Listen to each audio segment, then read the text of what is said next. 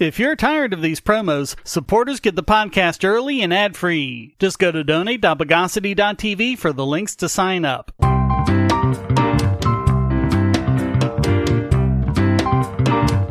Welcome to the Bogosity Podcast for the week of October 15, 2023, the podcast that depicts scenes of illicit consumption.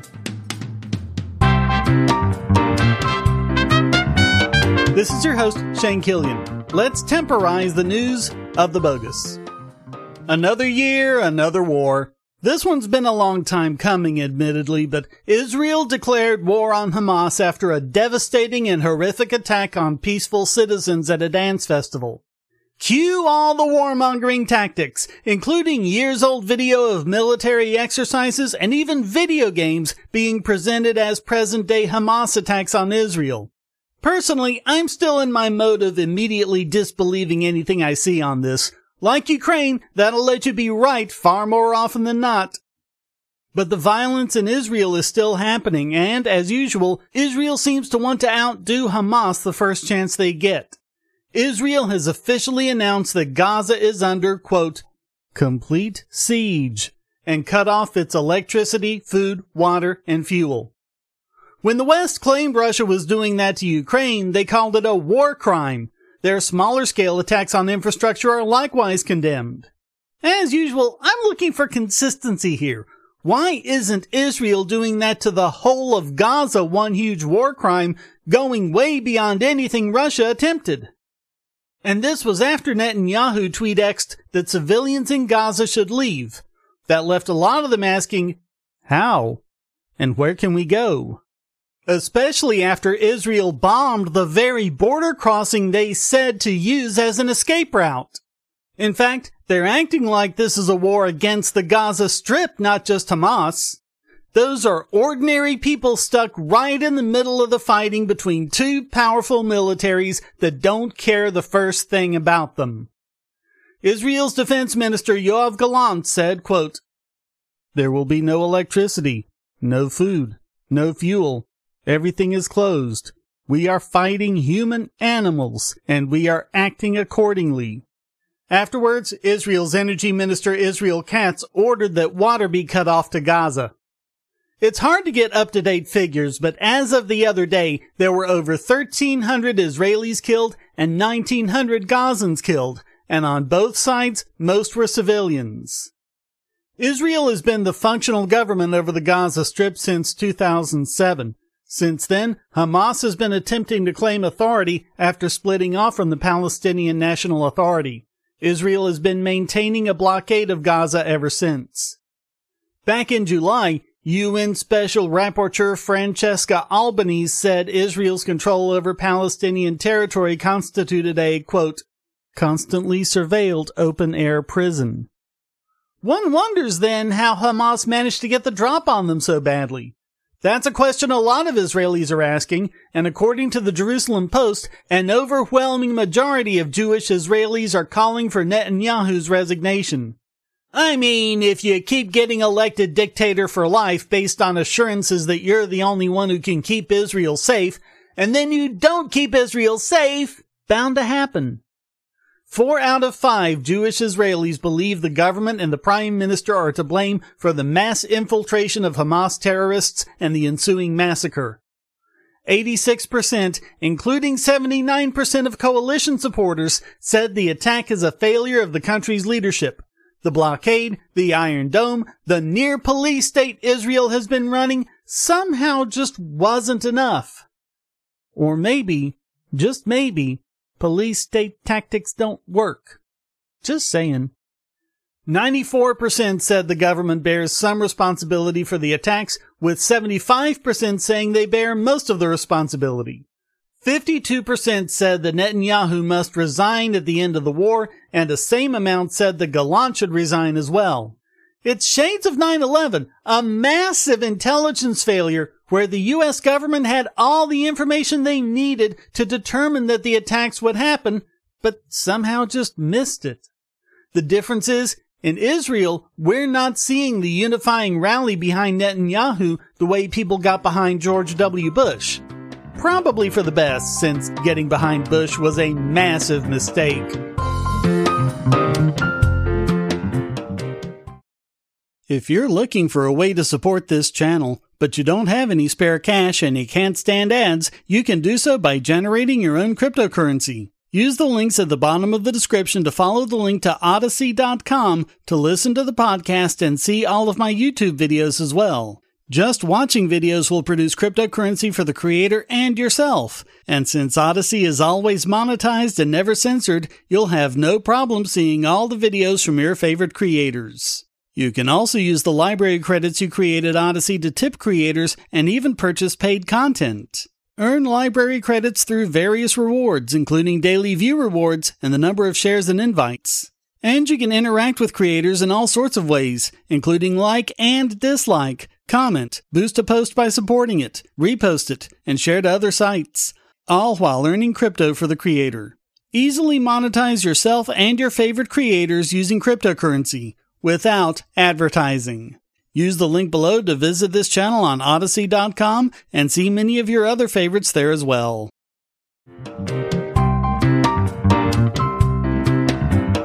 Like I said, maybe Israel is proof that police state tactics don't work. It's also evidence that massive gun control doesn't work either. Even Israel is recognizing this, scaling back slightly on their "oh my god, are you kidding" levels of gun control that would make California look like a gun rally. In fact, their gun control laws rival if not exceed most Western countries. Licenses are so hard to get that less than 3% of the adult population has one, and you can only get a license for handguns, no rifles. In fact, throughout this year leading up to the attack, Israeli police have carried out almost daily raids where illegal firearms were seized. In addition, civilians are limited to 50 rounds of ammunition per year. And not even your training during your mandatory military service is enough to ensure you qualify for one. Like New York and Australia, you have to show a specific need to own a gun. And no, self-defense doesn't count. And that means everyone at that dance festival and everywhere else Hamas attacks have been sitting ducks. Israeli National Security Minister Itamar Ben-Gvir announced an emergency declaration that will pull back on these intense levels of gun control. Slightly. Despite his contention that it will, quote, allow as many citizens as possible to arm themselves, it's actually just an incremental improvement. In particular, the requirement to prove a need hasn't changed. And no, I might be killed by a Hamas terrorist still isn't one. However, you can do the application interview over the phone instead of in person, and you might get your license as quickly as a week. And they increased the annual limit on ammunition from 50 to 100. About 4,000 people who applied for a conditional permit in 2023 but let it expire can get a firearm, as can another 1,800 people who turned in their guns because they didn't take their biennial training renewal course. Out of a population of nearly 1 million. 0.05% of the population. That ought to show Hamas. To Ben-Gvir's credit, he's been pushing for more civilian ownership of guns since he took office at the beginning of the year, and by June, new license approvals were 280% higher compared to the same 4-month period in 2022. It also led to an 88% increase in the number of women obtaining firearm licenses.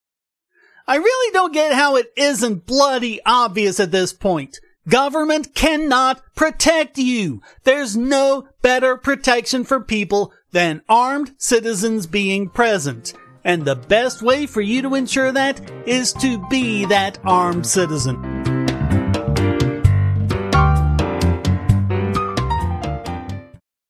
If you're on the Wi-Fi in a coffee shop or hotel, anyone on that network can get your traffic. Do you really trust all of those strangers? For that matter, do you really trust your ISP? A VPN can protect you from prying eyes, disguise your location, and even foil government censors. It's essential in this day and age, so go to vpn.bogosity.tv and you'll be taken to BoxPN. Starting at just $2.99 a month, you can get unlimited high-speed connections to VPN servers all over the world, and they don't log connections, so your privacy is assured. Traveling abroad, just VPN home, and don't worry about what those other governments are doing. Back at home, stop your ISP from traffic shaping and messing with the quality internet access you're paying good money for. You can connect from multiple machines at once, including your smartphone or tablet, and it supports all the secure standards, including OpenVPN and SSTP.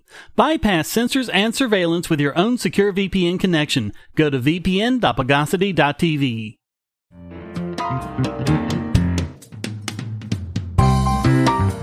And in the latest failure of the Think of the Children laws, Gavin Newsom has signed their FOSTA Lite into law, an act I can't even read the title of without getting demonetized on YouTube. They hadn't learned their lesson from last year, where their ridiculous age-appropriate design code was ruled as the unconstitutional mess anyone with more than 4 working neurons could instantly tell it was. That was the one that destroyed the First Amendment on the grounds that social media was addictive. But never to be outdone in the moral panic department, there's now the law that shall not be named. It allows people to sue social media sites if children get harmed, which of course would just open the floodgates to lawsuits the minute any CSAM material makes it onto any website. What it means is that, even if you do everything right, as soon as the tiniest amount slips through the cracks, and it will because no system can be made perfect, they'll basically get sued out of existence by anyone and everyone. The obvious side effect is that sites will stop doing anything to try to find and stop CSAM material because that's the only way to avoid a claim that they knowingly facilitated it. You can't know if you didn't look. Which means that it'll be a boon for people who traffic in this material. It'll tie the hands of any website that would otherwise be in a position to find and stop it. The only other option would be massive overblocking, just like we saw on Tumblr, eBay, Craigslist, and other sites after FOSTA passed.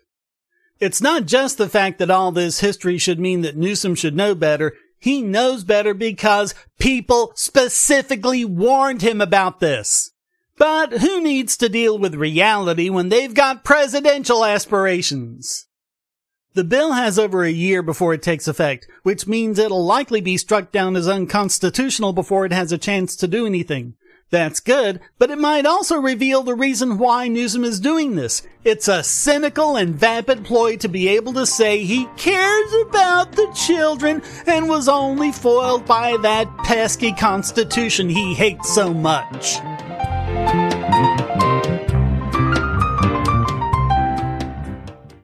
Do you have children, or nieces or nephews? Are you homeschooling, or just want to counter some of the socialist indoctrination most children get in school? If so, go to bogosity.tv/TuttleTwins, and you'll be taken to a website where you can get some great books for elementary-aged children.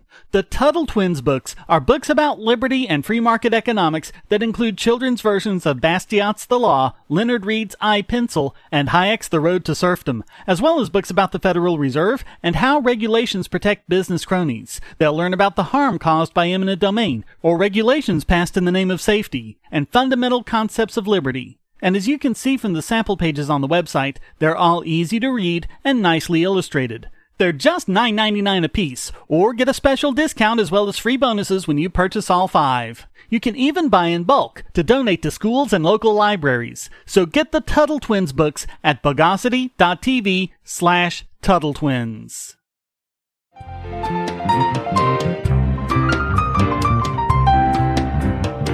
And now it's time to biflagellate this week's Vegas Bogon Emitter. And this week it goes to NIST, the National Institute of Standards and Technology. And buckle up, people, this one's a doozy. I mean, at this point we're used to the FBI, the NSA, the ATF, and other agencies being corrupt. Hell, we even know how corrupt the FDA is. But NIST? And it's a bit unsettling coming off of last week's coverage of post-quantum encryption algorithms. This one deals with one we mentioned, Kyber 768, which is already being deployed in real-world situations to end users. And it might have been the wrong choice.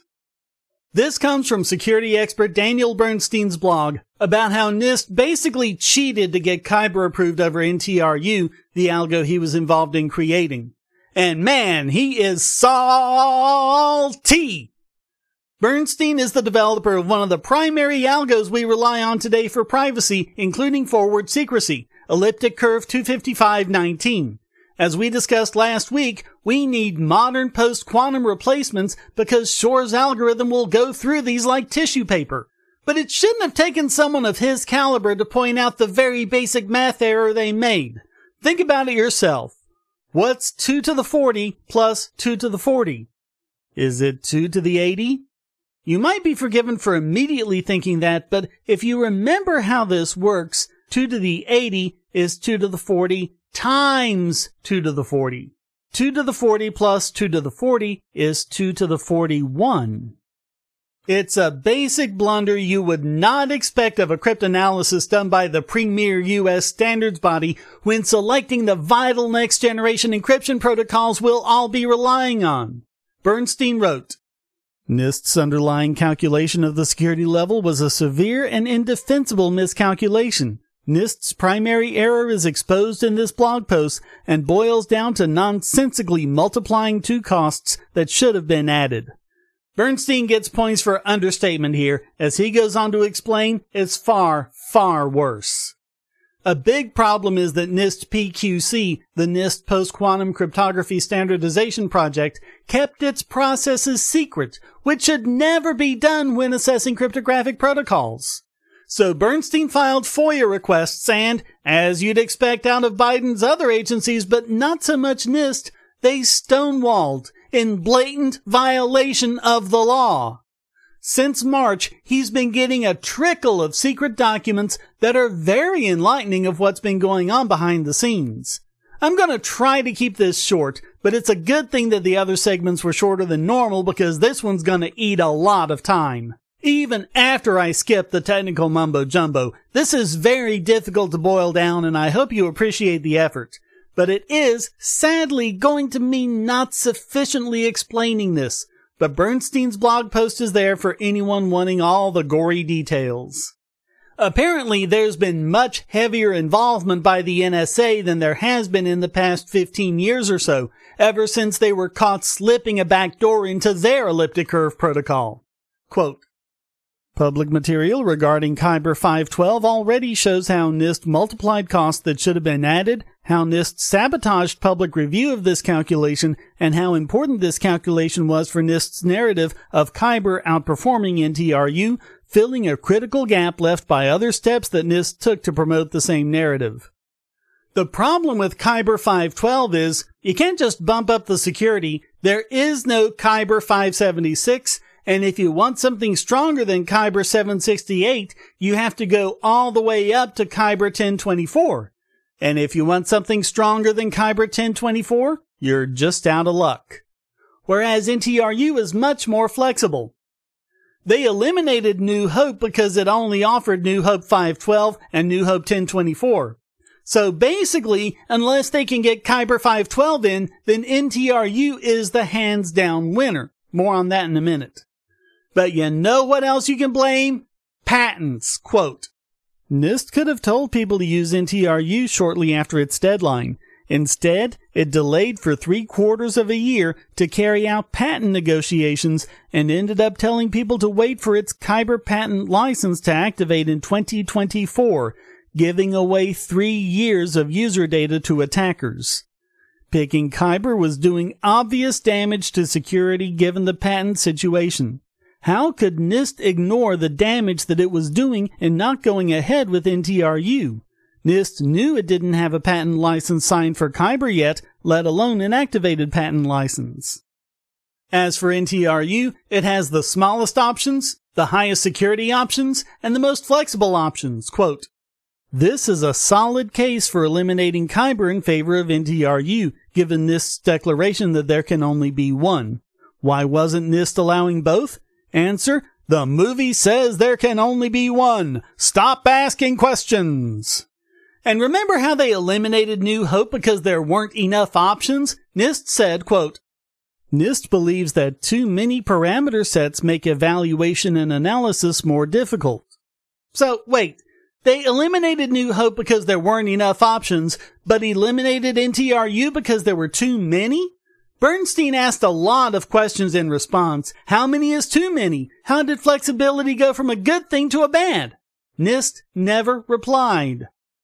And when the math doesn't go your way, lie about the math. Quote, the main message NIST is communicating here is that NTRU costs strikingly more than Kyber and Sabre. Only a small part of the audience will go to the effort of checking the numbers and seeing how NIST manipulated the choices in its presentation to favor Kyber over NTRU.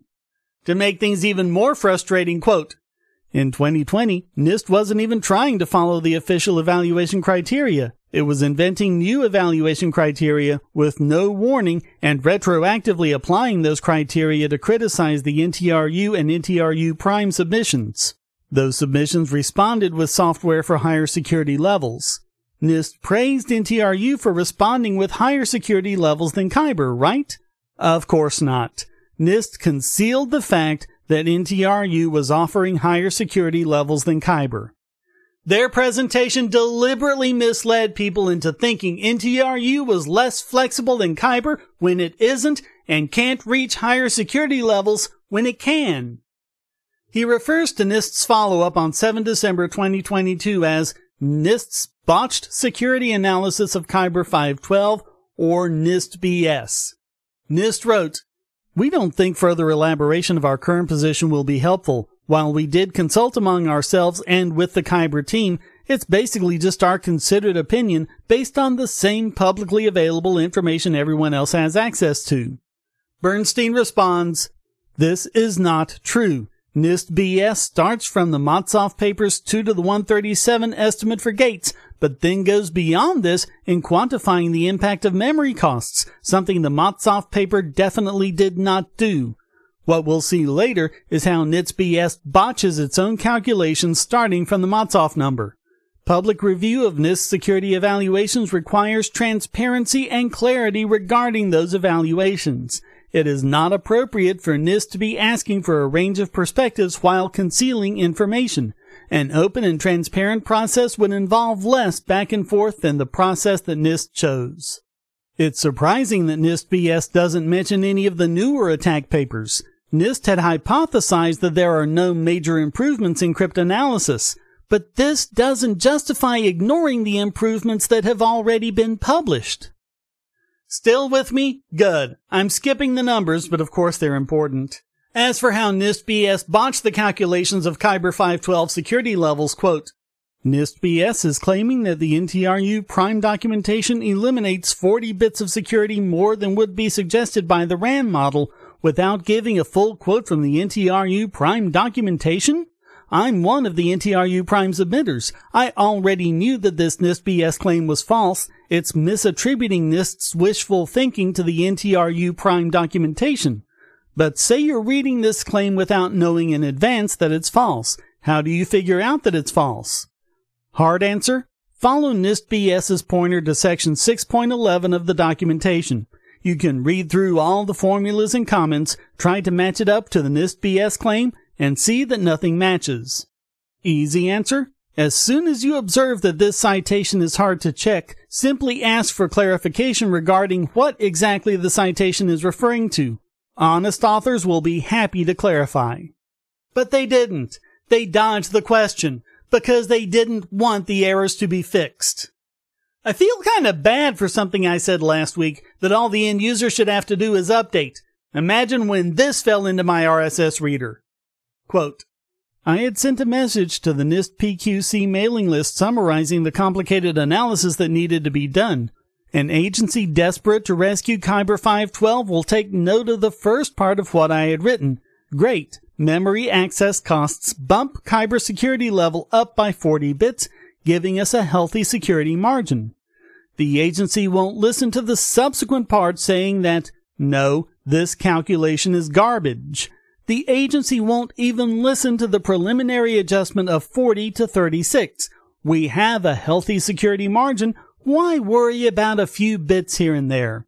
Meanwhile, if there's something that sounds like a few bits favoring Kyber 512, then the desperate agency happily takes note of that, as the following example illustrates. This is double counting the silver lining. NIST didn't write NIST BS in a verification-friendly way. In particular, as noted above, NIST didn't include any examples of confirming tallies. When I find mistakes in security analyses, the authors usually say, "Thanks for catching the mistake." This continual evasion is a serious disincentive to security review. I was expecting a prompt answer saying, "Yes, for that specific scenario, we were calculating 177 bits of security and we're getting the 40 from the 169 and 129 that you mentioned." What actually happened is that NIST didn't reply. Seriously? NIST picks a risky, bleeding-edge crypto system to standardize for users worldwide and then doesn't even bother answering clarification questions? I filed a formal complaint regarding the lack of transparency. Quoting his complaint, NIST has publicly claimed that Kyber 512 is as difficult to break as AES 128. However, NIST has concealed many details of the investigation that led to this claim. NIST admits that we did consult among ourselves and with the Kyber team. NIST still has not published those communications. I have been trying to review the details of NIST's work on this topic. NIST's lack of transparency makes this review process unnecessarily difficult. I am writing to file a formal complaint regarding NIST's failure to promptly and publicly disclose full details of its investigation of the security of Kyber 512. This investigation should have been carried out transparently from the outset, allowing prompt correction of any errors that NIST failed to detect. The fact that NIST is continuing to conceal the details today seems inexplicable, except as part of NIST trying to limit public review of NIST security evaluations. Quoting his blog post, I escalated the complaint to NIST's Matthew Scholl on 20 January 2023. Scholl didn't reply. The public still hasn't seen the details of NIST's consultations among ourselves and with the Kyber team regarding Kyber 512. I escalated my non-transparency complaint to Scholl. I publicly noted NIST's non-responsiveness and asked if anyone saw another way to interpret NIST's calculations. NIST dodged, replying that NIST's email speaks for itself. Well, yes, I think NIST BS speaks for itself. Still with me? Good. I promise we're on the home stretch. Quote, even if NIST didn't understand by this point that it had screwed up, it certainly knew that NIST BS was stating conclusions about Kyber 512 security that were not in the source documents that NIST BS was citing. Those conclusions were the result of calculations announced by NIST. It's completely inappropriate for NIST to be trying to deflect clarification questions about those calculations. I went far beyond the call of duty in informing NIST of my understanding of NIST BS, asking for confirmation, and giving them ample time to reply. By dodging, NIST successfully delayed having NIST BS publicly debunked. At some point, one has to draw a line and say that this has gone too far. NIST's miscalculation of Kyber 512 security level is still sitting there misinforming people, and it has to be corrected. Security is supposed to be job number one, so I recommend eliminating Kyber 512. I also recommend that NIST be honest with the public about what happened here. After everything that has happened, I'm skeptical that we're going to suddenly see honest NIST, but hope springs eternal. NIST's behavior is inexcusable. Nothing about this is classified or national security or anything of the kind. That means the information should be public domain. Why won't NIST just release it? For a while, NIST was being really good, but now, sadly, it seems to be sliding back into the incompetent and or corrupt NIST of 15 years ago. So all of that makes NIST this week's biggest bogon emitter.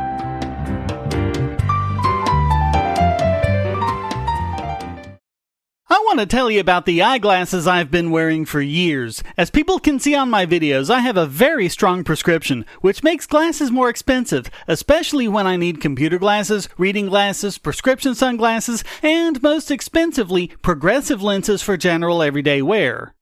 To save money while still getting quality glasses, I get them from Firmoo. In fact, I just got a pair of progressives with high-index aspherical lenses and a nice pair of frames my wife loves for just over $100. It would have been $500 to get them through my eye doctor. Not only do they look good, the glasses are durable. I've worn many pairs for several years without problems.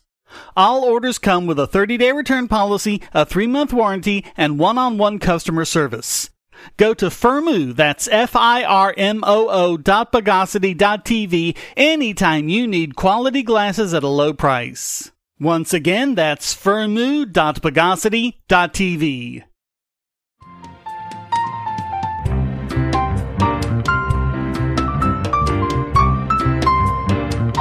And now let's demotivate this week's Idiot Extraordinaire.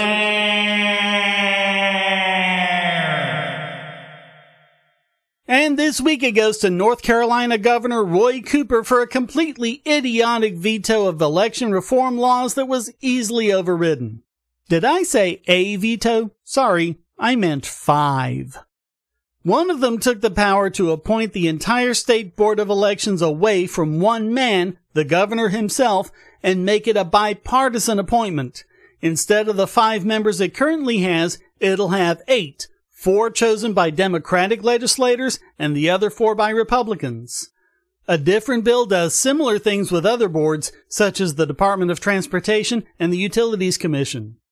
Another reduces the amount of time the state can take processing absentee ballots and also places more scrutiny on signatures. Cooper whined, quote, "The legislative takeover of state and local elections boards could doom our state's elections to gridlock and severely limit early voting. It also creates a grave risk that Republican legislators or courts would be empowered to change the result of an election if they don't like the winner." That's just an outright lie. It actually improves voting in the entire state. It improves early voting and makes it easier and more secure. And Cooper did the usual Democratic screeching about it being a, quote, "serious threat to our democracy, particularly after the nation just saw a presidential candidate try to strong-arm state officials into reversing his losing election results. Courts have already ruled the ideas in this bill unconstitutional, and voters overwhelmingly said no when the legislature tried to change the Constitution." Yeah, neither of those last 2 is true either. So he filed a lawsuit in Wake Superior Court and asked for an injunction. The DNC and the North Carolina Democratic Party filed suits of their own. Funny how they say they're defending democracy when they're undermining what the elected body of the state decided to do. Do you really not think the voters of North Carolina were trying to tell you something when they gave Republicans a 3/5 majority in both houses? The Democratic Party, another example of Killian's Law. Biden's campaign manager, Julie Chavez Rodriguez, made even more unhinged claims that just don't match anything passed in the bills. Quote, "Defending Americans' fundamental right to cast their ballots against efforts to undermine their freedom to vote is an urgent priority for President Biden and Vice President Harris. SB 747 is not about protecting election security. It's about making it harder for North Carolinians to vote and adding new burdens for voters to cast their ballots safely and ultimately have their vote counted." Even though the laws actually make elections more secure. Gee, I wonder why Democrats have such a problem with election security. And in further showing how far they've fallen from grace, the ACLU joined with other groups in saying that this was tantamount to, quote, "Reconstruction-era tactics by the Ku Klux Klan." What do they think they're doing with these histrionics other than turning off even more people? They also passed laws prohibiting officials from accepting private money to administer elections. They also directed state courts to inform election officials about potential jurors being disqualified because they aren't U.S. citizens so they can be removed from voter rolls. And the other is a bill to reclassify nuclear energy as clean energy, which, as we covered in a previous podcast, caused Cooper to get his little panties in a bunch. He actually said that this would somehow get in the way of removing carbon from our electric generation. I mean, what? State Senator Paul Newton said, quote, "Governor Cooper's hardline opposition to nuclear power is a slap in the face to North Carolina's energy industry. He would rather glorify the Green New Deal then strengthen energy production in our state. Could Cooper possibly be any more transparent? He's whining about having his little power grab stifled in a state that has never been all that big on giving its governor a lot of power to begin with.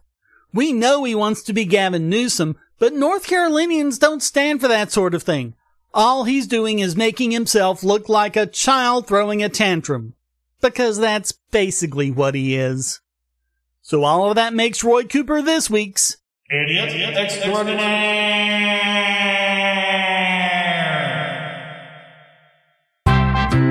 Well, that wraps up this That's Our Hitler edition of the Bogosity Podcast. I hope you enjoyed it. If you did, please go to donate.bogosity.tv for several ways to support and discord.bogosity.tv to join the discussion. Subscribe at Patreon or Subscribestar, and you can listen early and ad-free. Thank you for listening. Until next time, here's a quote from Michael C. Burgess. Nuclear power will help provide the electricity that our growing economy needs without increasing emissions. This is truly an environmentally responsible source of energy. The Bogosity Podcast is licensed under Creative Commons Attribution Non-Commercial No Derivatives 4.0 International License.